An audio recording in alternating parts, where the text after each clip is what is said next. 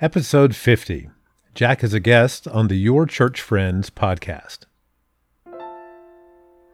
Welcome back, everybody. This is my 50th episode, and to be completely accurate, it's not my episode at all.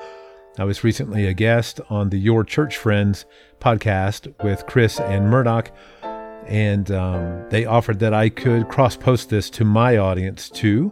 And so they sent me the audio, and here it is for you today. If you'd like to find the Your Church Friends podcast, you can find it at yourchurchfriends.rocks. And you'll also find them on Apple Podcast and Spotify and several other outlets. So I hope you enjoy.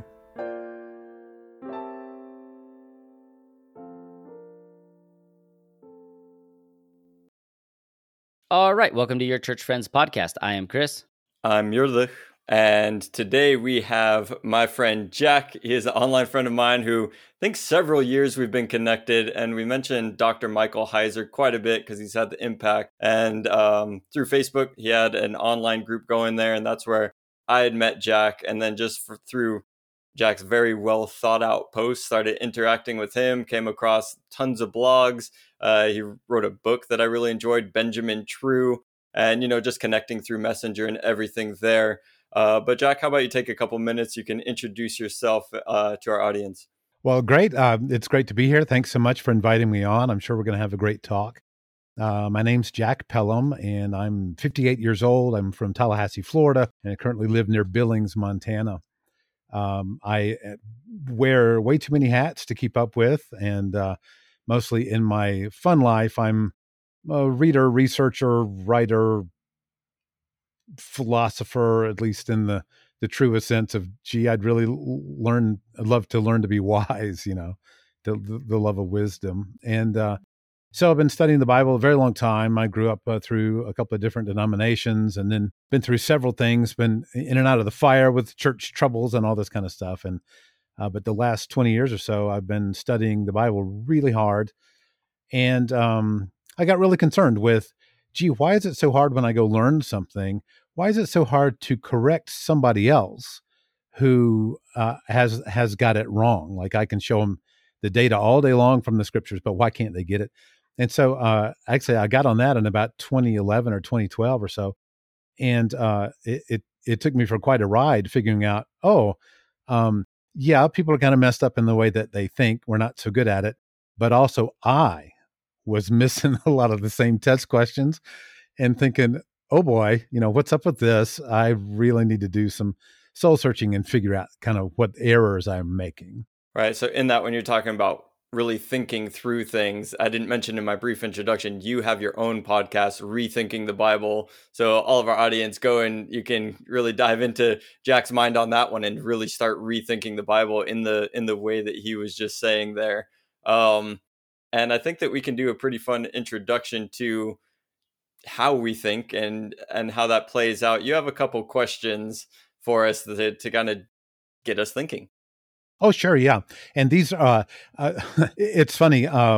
If you talk to Christians about thinking, they may get triggered saying, oh, psychology. Ooh, I'm not so sure about that. But believe me, this all ties in with the Bible. That's one of the things that fascinated me when I started studying it, that, wait a minute, this sounds a lot like some of the Bible writers were studying these things too. So anyway, I want to give you a question that's pretty famous nowadays. Maybe you've heard it, maybe not still. But it's just it's a rationality, sort of a thinking word problem. And so it's pretty simple, and I'll read it to you here. A bat and a ball are purchased together for $1.10. The bat costs $1 more than the ball. How much is the ball? And so I'm going to repeat the question because it normally takes somebody about twice to be sure they understand what it is. So here it is again. A bat and ball are purchased together for $1.10. The bat costs $1 more than the ball. How much is the ball? So you guys want to take a stab at that one? Yeah, this one I'm familiar with, so I'm going to pass it over to Chris. You can Sure. take a second to think about it, Chris, and see what you get. Because this one is like, I'm not going to forget the answer to this one. So, Chris, think about it for a second. We'll see where you land. So my obvious answer is 10 cents, which I'm assuming is wrong, right? It is wrong. Yeah, that's the answer I gave. It's what my son gave, what my wife gave. And as it turns out, 80% of people say that Oh, 10 cents cool. is yeah, right? And so we're in Yeah. a very good Oh, cool. We company. all mess it up. Yeah. Indeed. Right. It's 4 out of 5 people get this one wrong. In fact, even if you put it in front of a group of Harvard students, the percentage is not that much better even. So this is not really an IQ thing. It's a what kind of thinking are you doing thing. So here's the thing. The right answer is, well, first of all, let's show why 10 cents is the wrong answer. If the bat and the ball, we're going to buy them together and it's $1.10, but the bat costs $1 more than the ball. Well, if the ball is 10 cents, then how much does the bat cost? $1 more than 10 cents would be $1.10. $1.10. All right. So now let's add the ball back in at 10 cents. And what's our total? It's $1.20. So we can prove it doesn't work if we just go back and check our math. And that, by the way, is the great lesson of this particular problem. Gee, I should have checked my math before I shot from the hip and spit out the answer. And there's some really interesting psychological reasons why the answer 10 cents might come up in so many people's minds. You know, it could be just the patter of the thing, blah, blah, blah, $1.10, blah, blah, blah, $1 more. And then what's the blank at the end? 10 cents, right? Is that $1.10, $1.10? Maybe it's that. Maybe it's one of a couple of other theories as to why people say that. However, we could just do the math and check that, yeah, that doesn't really work. And so what it is the ball is 5 cents. And then if the bat's $1 more than that, that makes the bat $1.05. And if you add the 5 cents to the $1.05, then we get $1.10. So we were able to see each other on camera. And right when you saw that, I saw Chris go, yeah. That makes sense. Yeah, indeed. I was hoping, because it's pure audio, no one's going to catch that. But yeah, I was like, even when you were explaining it, that it was wrong, I was like, no, it's still right. Like in my head, yes. I wanted to say, no, I'm still right. It's $1. But not until you said it's 5 cents and it's $1.05 did it make sense that was $1 more than the ball. Well, it's okay. Yeah. 4 out of 5 of our listeners just had the same response to that. That's right. And it's really fascinating because some people will be very, very adamant and then like, no, it's 10 cents, it's 10 cents. And then when you show them, a good bunch of them, I wish I had numbers for this, but a good bunch will say, okay, I get that. But until you show them, then they don't get it. And then there are some who will remain adamant even after you've shown them the math, which is, kind of scary. But hey, if there weren't hard-headed people in this world, we wouldn't have a bunch of the troubles we have, right? It's really interesting. I became a perfect example of your whole introduction of what you said you were. You're like, I love rethinking things and explaining things to people, but some people just don't get the answers. And here I was, literally the example of that. Oh, well, yeah. So me too. Here's the big irony with me. I was reading this book where I first saw this particular problem. And I'll think of the name of it in a minute if that's important. But I'm in a tent in my backyard. We'd camped out the night before, and I'm on this big quest to help people think better. And so I thought, I'm going to write a book. But I wanted to read some other things, and I plowed all through the Bible about these things. And I thought, well, let me get into cognitive science and see if there's anything there. And that sort of scared me too, because, oh, wait, psychology and this whole world of mental health counselors, and sometimes what they're doing is not really science. It's just sort of the going fad of how you counsel people. Well, this is different. These are research scientists who are doing research in the laboratory and in clinical research and such. And so they're showing actual facts that they can document that, yeah, we ran this test in front of a bajillion people and 80% got it wrong. Like, okay, well, that's kind of reliable. So this is not sort of hocus pocus stuff like that. And so this question, it got me wrong. I got this. In fact, I took, we can go over some of the other questions at some point in the show whenever you want. But I remember 4 of these questions that I dealt with, and I got 3 of them wrong myself. And here's Mr. I'm going to write a book to help my friends think better. So it was quite the sort of rattling, soul-searching kind of like, wow, what's wrong with me? And so that has led to a whole bunch of, in fact, so here's my big epiphany. I think I call this Pelham's Law somewhere, like, going to be proud naming a thing after myself. So here's my thing I named after myself.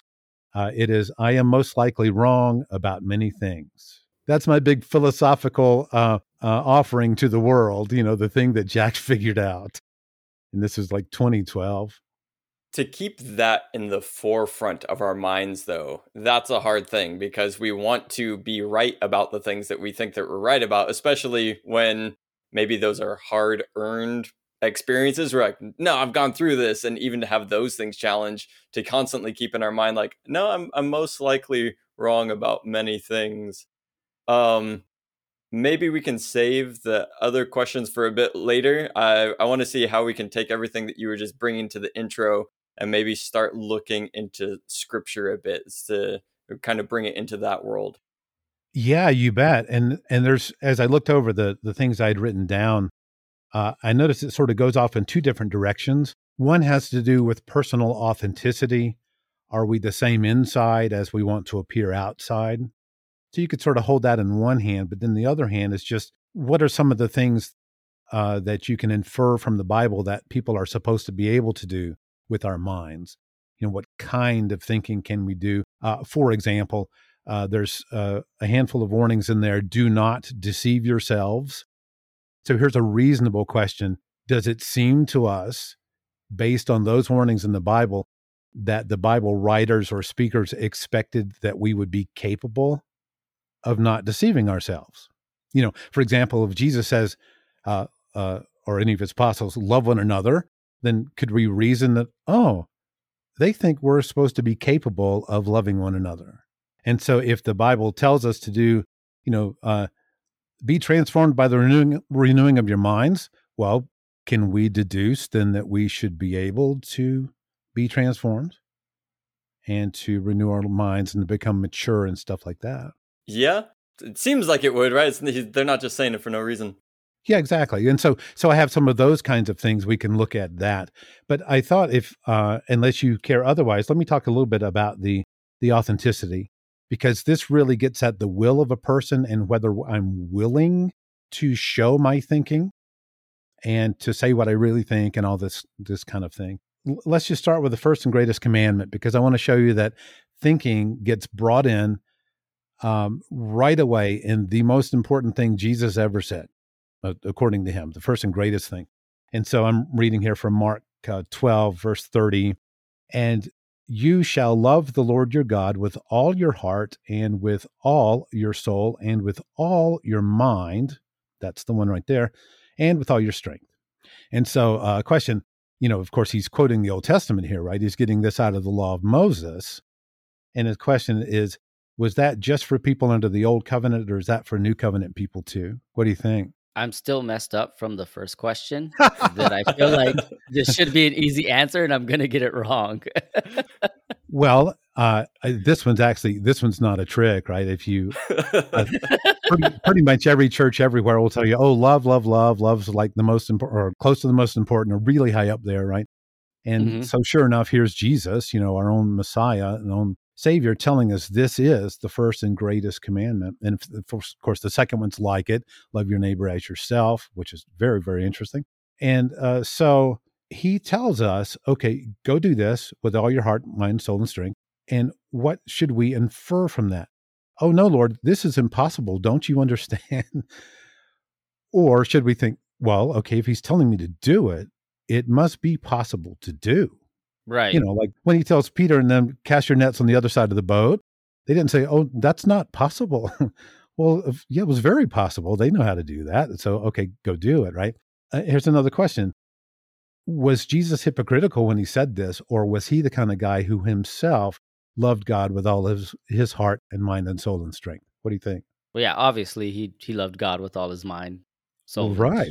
Okay. Yeah. If he was hypocritical, we got some big problems with our religion, right? Yeah. Based on the guy who's not really worthy of that. So I think that he definitely was, right? But what you're bringing in on that's impossible, we can't really do that. I think that going back to the thinking through things, where I see it is that I've heard people say, well, I can't do it fully and completely and perfectly like Jesus. So it almost puts in that, well, I can't do it like he did, so I can't really do it, rather than the encouragement and the reality of, well, no, the one who can do it is saying, go and do it. And even I'll teach you how to do that. So, but Right. it's what you're bringing out is a very common thing that I hear with a lot of Christians is the kind of impossibility to carry out the things that Jesus puts before us. Right. And you know what this brings up in my mind? The one guy gave an excuse. Well, Lord, I knew you were a hard man and that you reap where you've not sown, or however it puts it. And so I took your money and I hid it in the ground. And the master in Jesus' parable there says, you should have at least put it in the bank so it would get interest, right? I think the guy's attitude was sort of like, well, I knew I couldn't be perfect, so therefore I did nothing. Yeah, I've never even looked at that passage that way, which is interesting because that whole story, I knew my master was a hard man, always kind of threw me off with the idea of like, well, God's loving. I know his rules are there, but like wouldn't imagine God being that way. And not till you put it that way, that sometimes the teaching of God is harder than what we think. That Absolutely. it clicked. Yeah. Yeah, that's Yeah. fantastic. Well, I think there's a really big divide in Christianity between groups who are more apt to look at this and say, wow, in this world you will have trouble. I need to go through the fire, so to speak. There's scriptures about that, and hard times and difficulties and persecutions, and I need patience and long suffering, all of this, that God's going to train me, mature me. And then there's the other group that's more like, well, no, we like an easier view of it. Like it's just all taken care of and you're all good to go. And God's expectations for you are really low. And so there's a serious divide. And even people who think, well, I choose side A or side B, they may not be as thoroughly convinced in that way as they think they are. So these are difficult issues to think through, and the times don't make it any easier for this. But we can go on, Murdoch, something that you brought up. Here's another question. If Jesus were to do something with, quote, all of his mind, end quote, then could he do it better than we can? Yeah, it's the thing that gets stumped is well, he's God, he's Jesus, right? So you go, but then you need to bring in the doctrine, the solid doctrine that was fought for hard over the first few centuries was he's fully man, right? Is that what he was doing was as a man. So as a man, when he's doing something with his mind, he's showing, hey, as a man, as a woman, as a human, you can do these things with your mind. So I don't know. I fall between, I keep faltering between, no, he's showing me what's possible, but also I will probably not be as good at it as him. I guess is my honesty of my answer. Yeah. Right. And as I watch the looks on your faces when I ask one of these questions, I can tell also there's like, wait, is this one of those I'm going to get wrong or something? Right. And so, which is, very good and smart that you're thinking, let me think it through carefully. But your hypothesis for yourself, where like you said, it was you get things wrong sometimes. Right. Mine is I get things wrong all the time, so that's why. Okay. It's a little like, wait a second, let me think this through clearly. Yeah, it's easy. I'm always wrong. Yeah, that's funny. Obviously, the mind of God is the very thing that all of existence as we know it flows out of that somehow. God created, we don't even understand how much he created. And so could Jesus do something with his mind better than we can do with ours? Oh, yeah, I would say so. But the second question is the particulars of that command are with all your mind. And so my next question is, was Jesus more capable of doing something with all his mind than I am? In other words, like being God, he was able to access all of his mind and I'm not. Or, something's wrong with humans where we don't really have all our minds fully available. And I'm not talking about that thing about, you only use 10% of your brain's capacity. No, I'm not really going there necessarily. But the idea, could you use all of what you've got? Or are we somehow limited from being able to do that? Yeah, I guess, again, it kind of falls into like what Murdoch's answer was for the last one, where like, well, he's God. He understood the brain and the capacities of it way better than I did. So he tapped into things that, we can't. But I do think at some part of it, that's the cop-out answer we give. It's just easier to default that God, as Jesus, understood things beyond what we understood, which is true. But I don't think he wasn't telling us something that wasn't possible. Like, that it wasn't impossible, that there is a way. And a lot of what you have and what we've covered so far is that renewing of our mind. That's the part that I really like, Sure. is that when you renew your mind, you're kind of washing out some of the old thoughts or the philosophies. So could I love God with all my mind? Could everything I think, in a sense, to me, creates the idea, could everything I think give God glory? And because that's the way I love God, in a sense, is that my actions and what I do is about bringing him glory. I don't know if I spin myself into a rabbit tail of trying to answer the question, but yeah, that's kind of how I see it. I'm kind of with you on that renewing of the mind, because when I look at Jesus, it's like him versus me in a big way. It's like, well, he was sinless, right? But we also know that he was tempted in all ways. And so his True. sinlessness didn't take away the ability to be tempted, yet he did not sin. So me, where I look at, well, I've fallen and I have failed in so many ways, he does come and say, well, let me teach you, right? So even though he maintains that perfect level of thinking, he's saying, let me teach you how to have this type of thinking, which goes with what Chris was saying. Again, within that, I would say probably I have some learning disabilities and need the same lessons repeatedly in order to get there. But yeah, I think that the goal is to bring us to that level, to get us to love. And I really love that, to where it's like loving God is that we love God with our minds, and that this whole conversation isn't just oh, cool, let's think about the intellectual side of it, but really, here's how to love God with this capacity that he gave us. And even what you're bringing out through scripture is as Jesus was doing and showing us to do. So it's a great perspective that's so often missed. Yeah, absolutely. And this particular verse, this first and greatest commandment, links together the word love and the word mind. And it's so easy to find the church who'll say love is like super important. That like almost everybody says that. In fact, I don't know of a church who doesn't. Although I know of some who may not act like they think it's very important. I don't know. But if you think, okay, I'm supposed to love God with everything I've got, and it's a very interesting question, and I don't want to go too far down the trail, but is Jesus telling us here about one thing or about four things? Heart, mind, soul, strength. The way he was thinking, is that four different things, 4 points for us? Or is this all sort of melded together into one thing? And I'll tell you, I've looked for years and years and years, because in my analytical mind, I wanted to say, oh, he's giving us four different things. I'm supposed to go do this and then go do that, and the third thing and the fourth thing.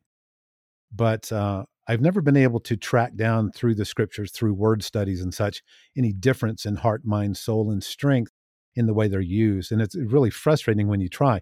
Like you go to your Bible dictionary and you look up heart, and the first two words it may have there is mind or soul. And you look up soul and it says heart or mind. It's this sort of a round robin circular thing. And so if there's a difference, I've never really been able to track it down. And I think that what's going on here, is that Jesus is saying, look, I want all of you. Whatever's in there, whatever's part of you, I want it all. We could talk about the human will. We could talk about the intellect. We could talk about our knowledge, about what wisdom we've gained. Yeah, I want it all. Love me with all of that, all of what you got. And this reminds me of the widow who was lifted up for giving her 2 cents. It was all she had. And it also reminds me of the other parable we were just talking about, these servants who had been given things to invest somehow, the talents to use. And they were all expected to use what they've got and make more. The point of the story didn't seem to be, well, only the guy who was given the most really counted. Everybody else counted. And so this idea of, okay, well, I've got a mind. Now, maybe I don't understand it very well, or maybe I don't know how to use it very well, but this is supposed to be part of my religion under Jesus. And so it's easy for it not to be that way, right? So this is why I love to start with this verse, because it ties together love and thinking. And now, what does all that mean? Okay, well, that's, we could take a long, long time going through all that. And I don't understand all these things myself either. But this is why I wanted to start with this. And if you guys don't have anything further on that, I can move on to the next. What I really liked, it was what you said. Jesus wants all of you. Yeah. So here we're having the debate of like, can we live up to the standards of what Jesus did, right? And last night I was talking about this at church, but like when Jesus or where God came and chose Abraham, he chose him out of that culture, and he didn't pick like the perfect person. Abraham still had many flaws and mistakes, but he went into Abraham and the way I guess it makes sense is he invaded where Abraham was at and then chose to use him. So for us, it's the same thing where when we come to him, it's not that all of our thinking gets corrected right away, but he's invading us where we're at and working through us in a sense to to hopefully get to that point of like, oh, now our thoughts are like, yeah, we're loving God with all of our mind. Yeah, I think that God totally understands we're going to mess up. Sometimes the last ones to figure that out is us. Right? Yeah. We haven't mentioned the term cognitive bias yet. It's sort of like a thinking shortcut that sort of a mini program that runs a bias. Like if you were to say all Italians are thieves, well, no, that's not true. Now, if you've watched the movies, you certainly know about some Italians who are thieves, right? Because that's just like every movie, every TV show. Okay. But certainly not all are thieves. And if we go around thinking that, well, that's what we call a bias. It's a shortcut that's not going to be accurate all the time. And so when we get into this stuff, we will have lots of biases about it. And one of my favorite biases is this one. If you're somebody were going to say it out loud, it goes like this: if I were wrong about this, I would know it. Yeah. Right? Because most of the stuff we're wrong about, I didn't know I was wrong.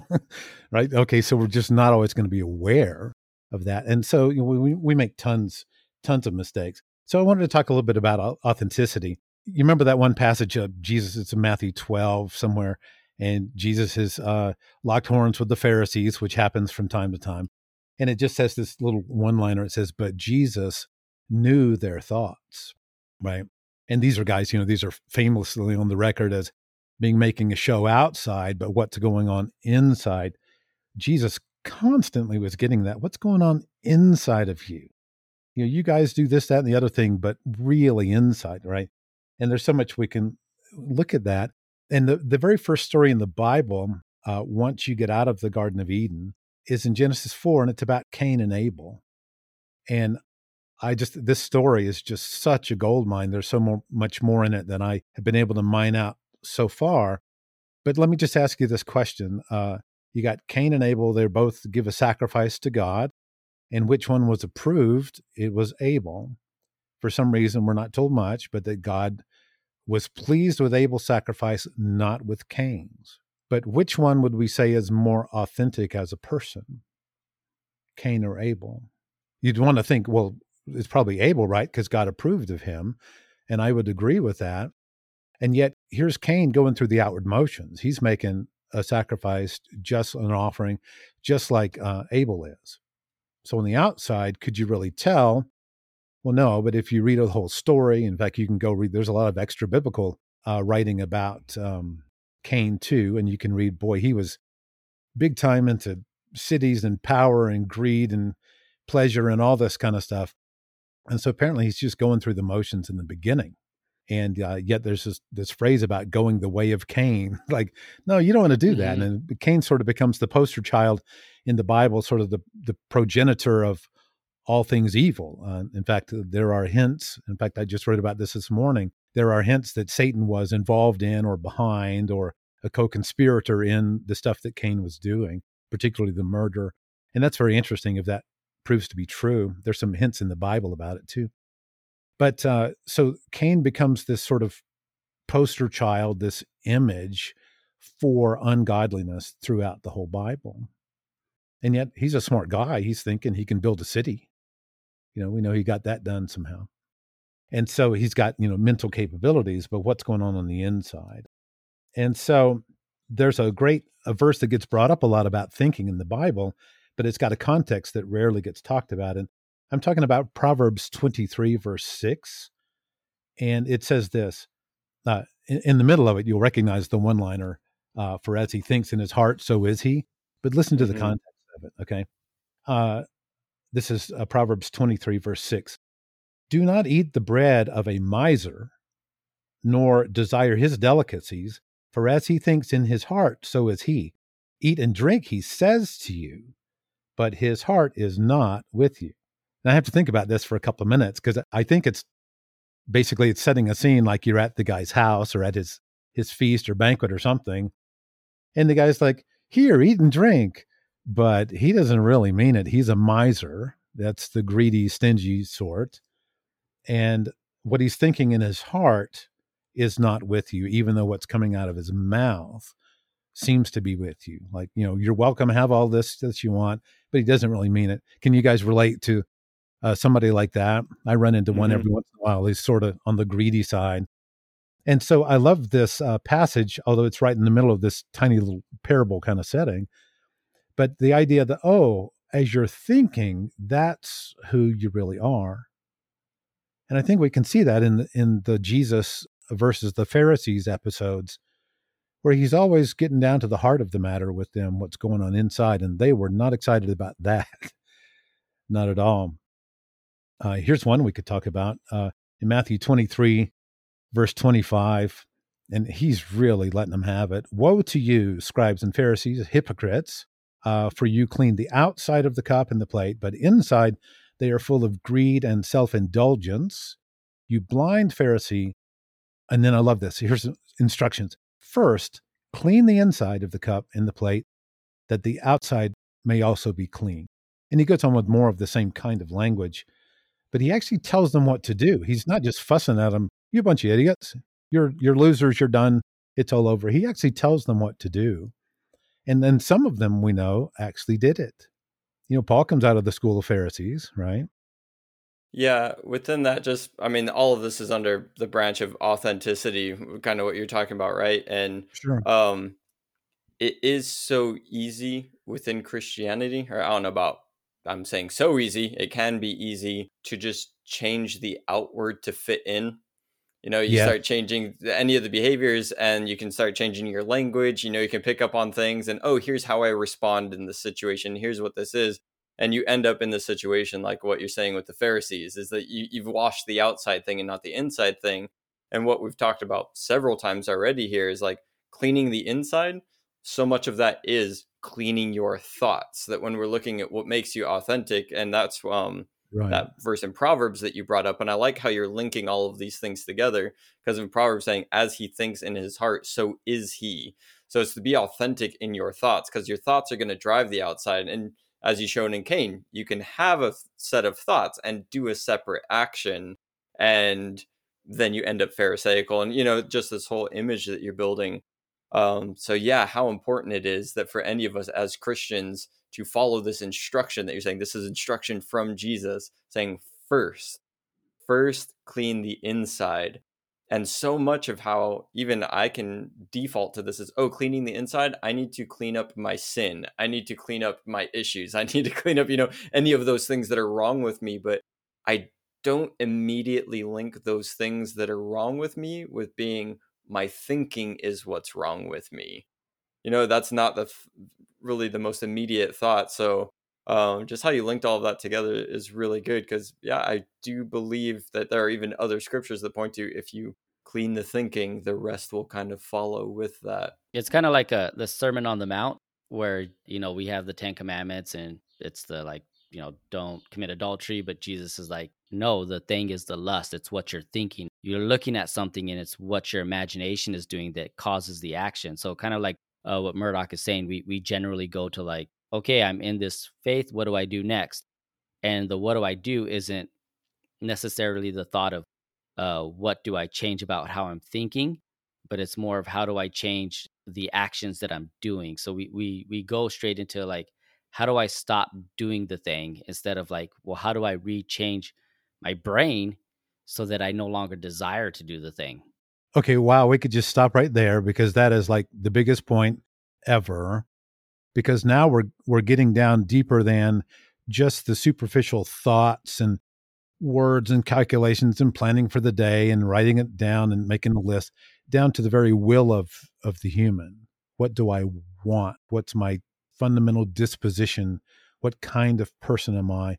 Even things that may be deeper than words. And so Chris, you just nailed the heart of it right there. There's a passage. This is not in the Sermon on the Mount exactly, but this was on my list to look at. Let me just pull out a little. This is from Matthew 15, 7 through 20 or somewhere in there. But the one verse I wanted to pull out, Jesus is getting on to them again about, this is the whole talk about what comes out of the mouth. That's what defiles a person. Well, what comes out of your mouth was what was already in your mind or in your heart, as they would say. And then verse 19, very specifically, for out of the heart come, first thing, evil thoughts. And then murder and adultery and sexual immorality and theft and false witness and slander. Both those last two have to do with truth and falseness, right? Falsehood. And so those are thinking things, because a lot of what our brains do for us is try to help us determine the reality of the world around us. Oh, let's go to the park. Well, we can't. Well, why not? Well, we don't have enough gas in the car. Well, how do you know that? Well, the gauge says it's on empty. But we know that gauge is broken and I filled it up yesterday. Oh, okay. Didn't know that. Okay. That's different. Now I understand the truth of the situation better, right? Or if you're trusting the gauge when you shouldn't, oops, you're going to figure that one out the hard way, right? Okay. So this is what our brains, or at least one thing they help us do, and very well, is figure out what's the truth of this situation. And yet, what if my thoughts are evil? Or what if they are ill-informed? Or what if they're hasty? What does it say? It's not good to have zeal without knowledge, nor to be hasty and miss the way. Or there's even Solomon chimed in on this, I think, when he said, the first to state his case seems right until another comes along and questions him. Yeah. I've brought that in a lot when I'm listening, because, man, there's so much out there in terms of Bible study and different things. And I say a lot that, say there's a question that I've had in Scripture, and I hear somebody presenting an answer on it, and I've come to the point of saying, that makes sense, but I think it makes sense because that's the first reasonable answer that I've gotten to that question. Right. I don't know enough to actually refute it. And in the past, when I was younger, more immature in things, I might have just taken that and ran with it, going back to that hastiness of, oh, cool, I got the answer. This is what I'm going to start telling everybody, right? Rather than going, okay, now I at least have a ground to work with and study deeper into, well, what can actually refute that? As you were saying, Solomon brought up that he sounds right until somebody comes and questions it. So I've had to come to that, especially within Bible study, because it can be so much. You have these frustrations, you're trying to find something, and then somebody presents something, you go, okay, cool, like, let me work with that. So again, the thinkings. And I like that you brought up that it's not just, okay, out of the heart come the evil thoughts, because we can think, oh yeah, the only thing wrong is when your thoughts are wrong. But you brought up ignorance, and you brought up being hasty, and that these things also can just lead us astray of missing information, being too quick with stuff. So just kind of taking it beyond the, oh, well, you're just thinking wrong things or evil things purposefully. There can be more to that image. So you just said about a million things, and yes, they're so good, right? And it's hard to. I was going to stop you at some point and say, just stop right there and say that 10 times over, because you address all of that. You did. That's just exactly. Yeah. Well, no, my point is this: that it is that all-encompassing. Jesus is interested in everything. He sees your thoughts. He knows what's going on in your head. Well, how come we don't bring more of that out and say, okay, well, I'm thinking through this. This is a hard situation. Thinking about this part and that part of that. How come we're not just like, open book kind of people, but we will often rush to a conclusion based on something that maybe not all that rational, maybe not all that honest or responsible.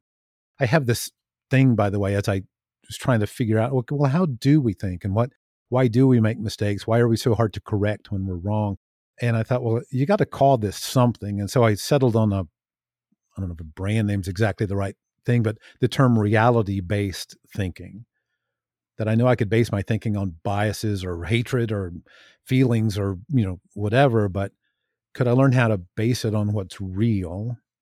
And when I say reality, I mean things as they actually exist, as opposed to our attitudes or wishes or thoughts about them, And so what's really happening, can I put my finger on that and figure that out?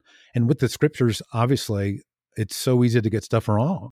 One example that I love is what is it, John 21, and this discussion between Jesus and Peter after the resurrection. And Peter, do you love me? Yes, Lord, I love you. Peter, do you love me? Yes, I love you. Third time he asked him, right? And people say, aha, see, he asked him 3 times. Well, why is that? It's because Peter denied him 3 times. See, aha, I'm smart. I understand the Bible. Well, and I used to love that. And like you said, Murdoch, I used to tell people that, and, and kind of proud of myself. But then I got looking in the Greek one day. I'm like, wait a minute. The first 2 words are one Greek word, agape. Peter, do you agapao me? And he's like, well, yeah. And and then the second time, do you agapao me? Yeah. He says, I'm your friend. I phileo you. I have warm affection for you. Not exactly the same, depending on who you ask, as agape. So the third time, Jesus turns to him, but he doesn't say, do you agapao me? He says, do you phileo me? So it's like he's saying, hey, Peter, do you do this very best thing of all for me? And Peter's like, well, I'm your friend. And Jesus asks him again in the same answer, I'm your friend. Then Jesus says, Peter, are you my friend? And then Peter kind of breaks down that, Lord, you know all things. You know I am. And I think he was right. I don't think he was, there was no guile there. There's no error. But Jesus is really digging into his heart to get down to the bottom of, look, we're about to do this big thing and it's going to cost you a bunch, Peter. And are you sure you're with me? And this sort of wholehearted thing, all your heart, all your mind, all your soul, all your strength. One good question is, do I want somebody in my mind like that? Jesus, would you get out of here? I'm tired of having you look over all my thoughts and examine everything I do. You're watching me like a hawk, And I think it takes a lot of maturity to get where you're sort of willing for somebody else to come in and rearrange the furniture in your mind. Yeah, I like that too, because it ties back to with that scripture you brought up where he was talking to the Pharisees. He knew their thoughts. Yes. And you see that often, even in other situations, he knew their thoughts. And I guess because we kind of correlated with the Pharisees, that his response to their thoughts was very rebuking, harsh in a sense. Sure. That's why we're like, oh, I don't want that in my mind because I don't want the rebuke all the time. But there are other times where, if we kind of just read it differently, that those rebukes aren't as harsh as maybe they're more loving and saying like, hey, yes. Put this together, make these connections. Because, then you do see Pharisees that do change. Like we talked about Paul, but there's also Nicodemus, who became a follower although during the lifetime of Jesus, it was more of the secret follower, but he still started, the rewiring, pulling those pins out, putting them in different positions and allowing Jesus to kind of do that in his brain. So, I like everything that you're saying because it's really like a connect the dots picture going on here for me right now in my brain. Where I don't know what the image is and you're putting all the dots together and I'm starting to see it in a bigger way. So I really enjoyed this. And within this, we've done a lot of, I think this is still all under that topic of authenticity that you're talking about, right? Because it's all about our internal thoughts, who we are with ourselves, who we are before God, and really trying to bring that to integrity and good thinking and well thinking and righteousness. But I think that what you also, as you've gone through your studies, brings us out beyond just our own internal thinking and then bringing our thinking into interacting with the world, right? Yeah, absolutely. One of the lines I came up with along the way was, what could be more you than how you think? Like you see somebody in a great jacket, you're like, oh, dude, that jacket is so you, right? It's in that sense I'm talking, well, what could be more you than the way you think habitually? And there's something to that. Now, recently, as I've continued to learn more, I'm like, oh, what could be more you than your will? The things you want, this very deep, bottom level, fundamental who you are, what's your disposition.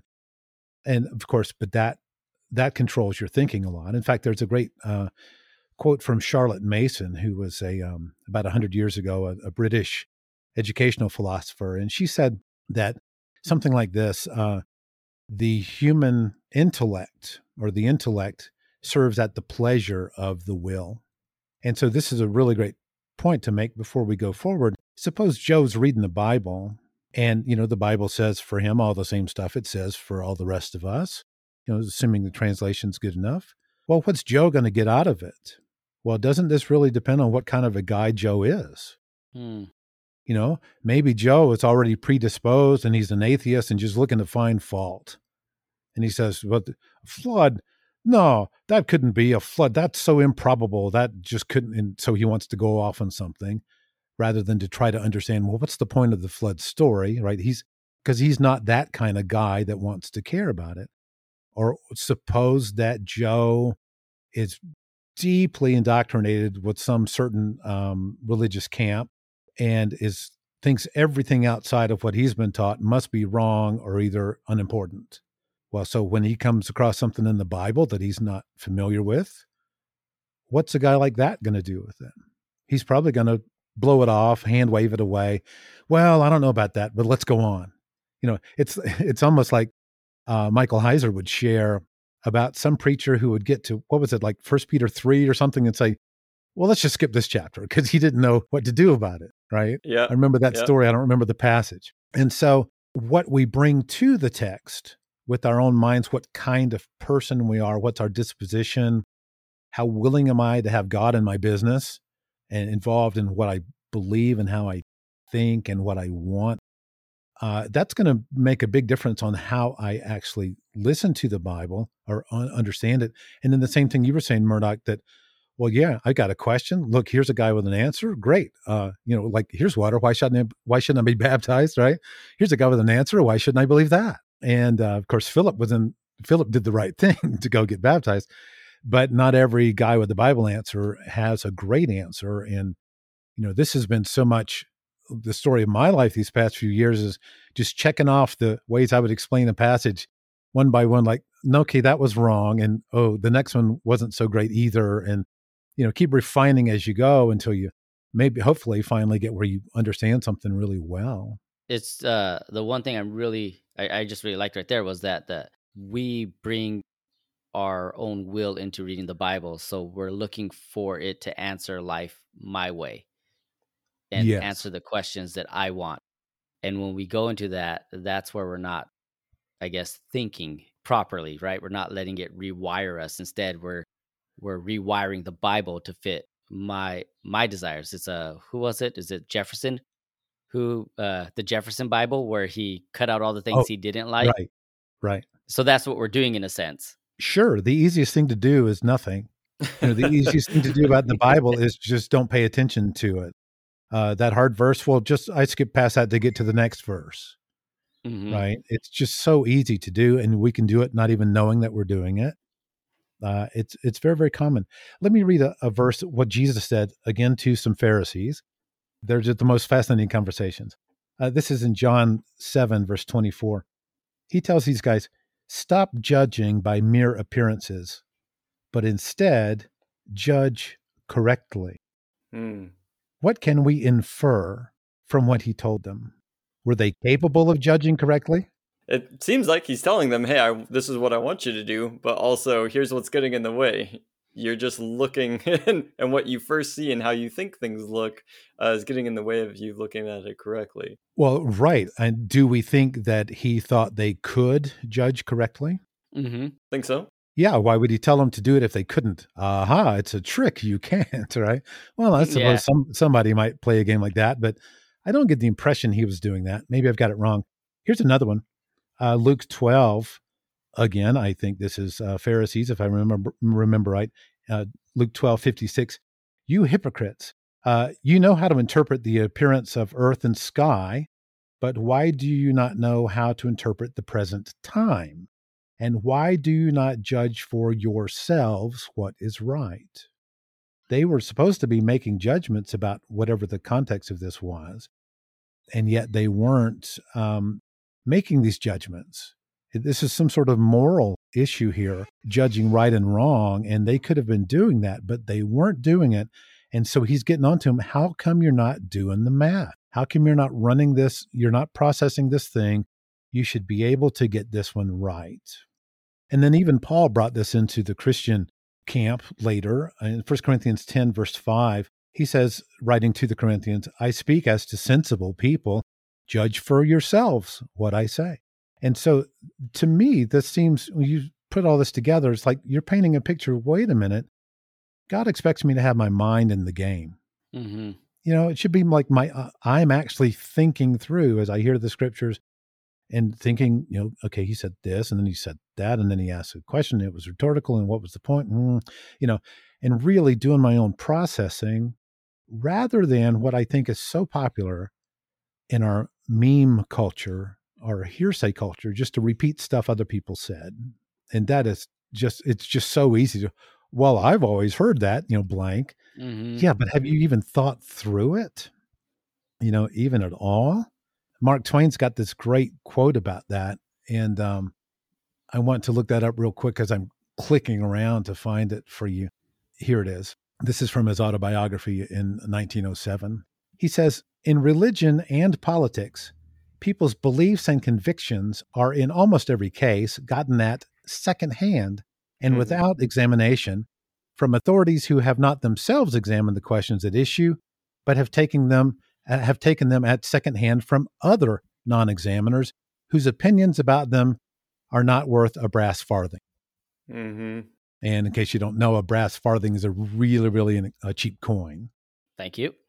Yeah, I didn't know either. That's why I look these things up. The dictionary is my friend. Yeah. And so he's saying, look, it's just a hearsay culture. And we go around repeating answers that we just hear. Oh, I've always heard this. And so here's Paul saying, look, I speak as to sensible people. Judge for yourselves what I say. And our culture is not even very capable at judging things for ourselves. In fact, one of the things our culture has done is to take the whole Matthew 7 from the Sermon on the Mount and cut the whole thing down to the first two words, judge not. Yeah. Mm-hmm. Yeah. Judge not, period. I'm going to jump in again with just a whole bunch of thoughts on all that stuff because my brain just always fires off. But our culture isn't one that thinks through things. I can look a lot to just, we don't really teach our children to think critically. It's kind of a lost skill and it's not getting passed on. It's kind of one of those things that you need to take upon yourself.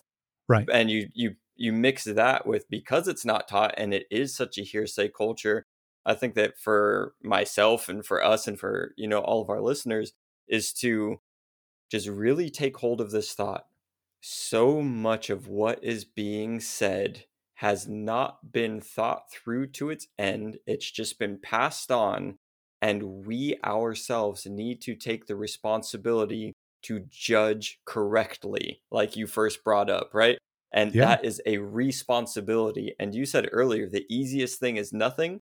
And what we're called to isn't just the hard things of discipleship, like, oh, go and face persecution, but also the hard thing of no, train your mind as thoughts come in, as you're coming across these things. And, to be Berean, as the scriptures would call it, go and study out the thing.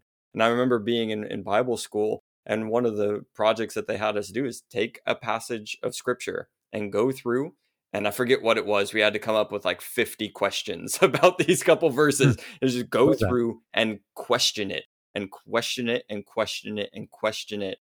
And it's good to have questions of these things. And I think that as I've gone through these exercises, and I've said frequently that with so many different denominations and with so many different ways of thinking, and going back through Christian history and realizing we've thought a lot of different ways about these things, and to just get so locked into one way and then just spread rumors that is the only way, and to get so bold even as to say, like, my denominational way is the only way to God even, and to shut everything out. I really want everyone, and I need to keep reminding myself, I live in a culture where people will repeat as though absolute truth things that they have not themselves sussed out. It is my responsibility alone to examine these things through to their end as much as possible.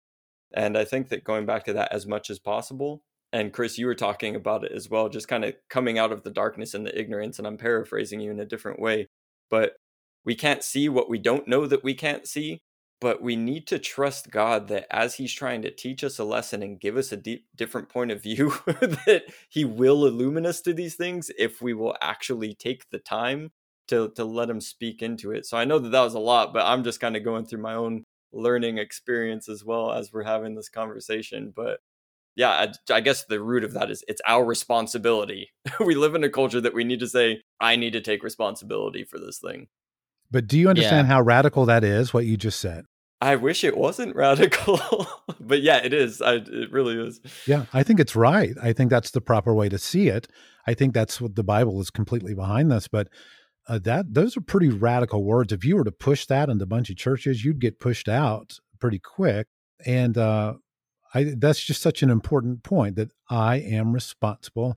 When I started trying to flesh out this idea of what would reality-based thinking look like, 3 themes kept coming up to my mind. So I picked this little 3-word tagline.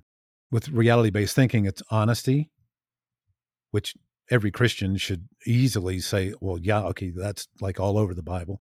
And then the second one is rationality. And that one's a little scarier, uncertain what that's all about. The Bible doesn't use that word really. And then the last one is responsibility. And even the responsibility part's pretty radical these days. Probably not so much 100 years ago. People were probably better at understanding, well, a man's got a role in this world, this sort of thing. And I don't mean to get into like male-female roles or anything, but just the idea that your life sort of meant something, or you had a place, or some honor about it. But today's culture, big money's being made off of trying to teach people to be irresponsible, or to cash in on the ones who are irresponsible, all this kind of stuff. And so there's lots of influencers going this way and that way, to making money off of our own mistakes that we make, our own bad judgment and such. But the idea of honesty, rationality, and responsibility, these, I think, are all really good Bible things, but I might get some pushback on that word rationality. And what that means in simple terms is, am I seeing things as they actually are? And that's what that bat and ball question was. Well, I have a strong feeling that the answer is 10 cents. Yeah, that's nice, but it's not the right answer. I mean, don't mean to diss your feelings, but it's just not the right answer. And so when I realized I had gotten that one wrong, that hurt my feelings too, but I went the right way and went with the demonstrable right answer, rather than, no, this is the way I was taught. This is what I'm going to stick to. I'm going to defend it to my death, that sort of thing. Yeah, I really been enjoying this. And I hate to be the guy who has to do this right now, but we are running out of our time here. So we got probably like 2 minutes left. So Jack, what do you want to sum up for the audience just within that 2-minute time frame? No matter what you think about God, he's better than that. The most misunderstood man ever to walk this planet was Jesus, even though his name's on a bajillion buildings.